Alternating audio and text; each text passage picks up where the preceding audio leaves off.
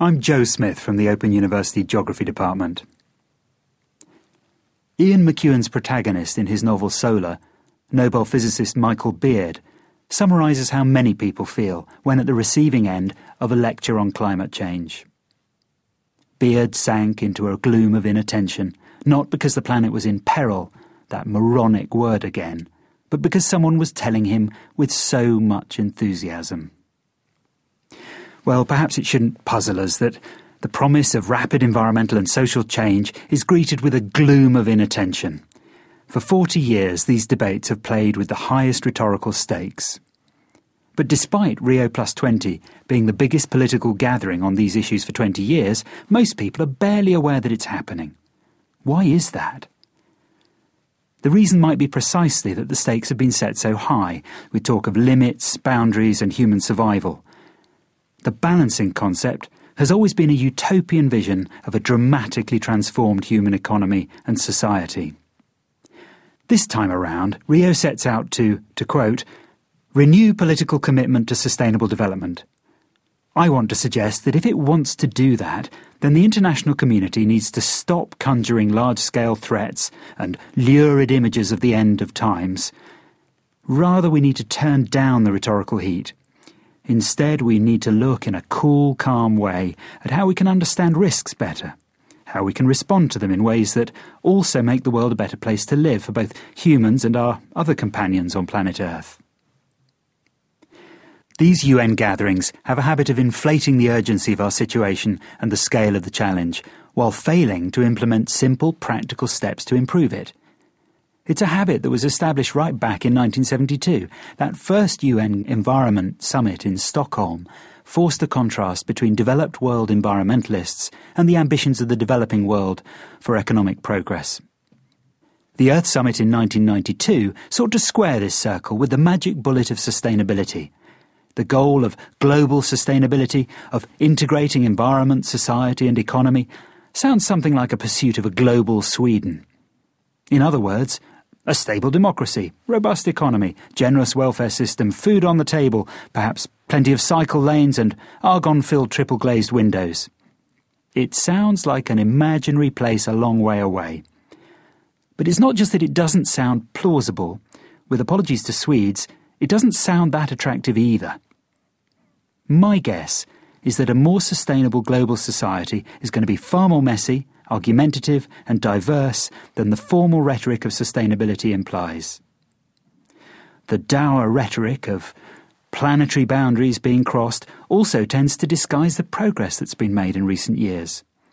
In terms of awareness, things are more advanced than one might have expected. New knowledge about biodiversity and climate change is difficult. It demands that we think in new ways about time, responsibility and the future. Environmental science and policies run through with complexities and uncertainties. Yet after only a couple of decades of being considered at international level, around 70% across the planet are, to quote, concerned or very concerned about climate change. We're at a pivotal point where most people on doorsteps, in boardrooms, in faith communities, think about the natural world in new ways. The great majority of the world's governments have signed up to agreements on climate change, biodiversity and human development. These are signs of solid progress, and in terms of the long sweep of human history, they've happened in the blink of an eye. But continuing with the same refrains about enormous and urgent global problems may actually make it harder to pick up pace. Instead, I want to suggest that UN talks should concentrate on some well-focused tasks. Here are just 4 that I would pick out. First, let's agree on a global carbon tax, to be balanced with locally identified reductions in other taxes. Bind this together with a means of rewarding countries and communities that protect ecosystems and carbon sinks.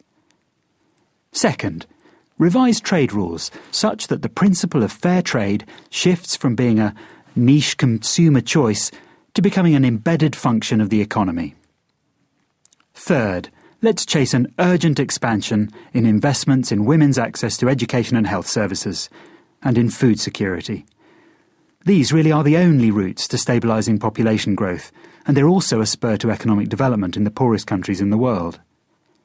Fourthly, I suggest we see the UN throw its weight fully behind a global financial transaction tax. This would generate funds for improving healthcare and food security and making the banking system a little more stable into the bargain. All 4 measures are about taxing bad things and investing in good ones. These moves don't trash the capitalist system, but instead they revise the rule book in ways that make every exchange more fair and sustainable. They mean that every transaction in the economy can reflect a good guess at their full social and environmental costs. Sustainable development is a tired old phrase, possibly moribund. Rather than trying to resuscitate it every few years with a global shindig, we should draw strength from one very important insight that sits at the heart of it. The economy is a human artifact that we make and can remake according to changing priorities. The measures I've sketched out here won't deliver a global Sweden, but they do greatly increase the chances of humanity coping decently and reasonably well with the challenges we face. In place of a shouty mix of utopian and dystopian statements, we need to just get on with the to-do list. By giving up on the tired rhetoric of eco-disaster and instead aiming for a handful of ambitious but specific and achievable practical goals, we can convince people that the place we're going to could be so much better than the place we are now. The Open University. For more information, go to www.open.edu/iTunes U.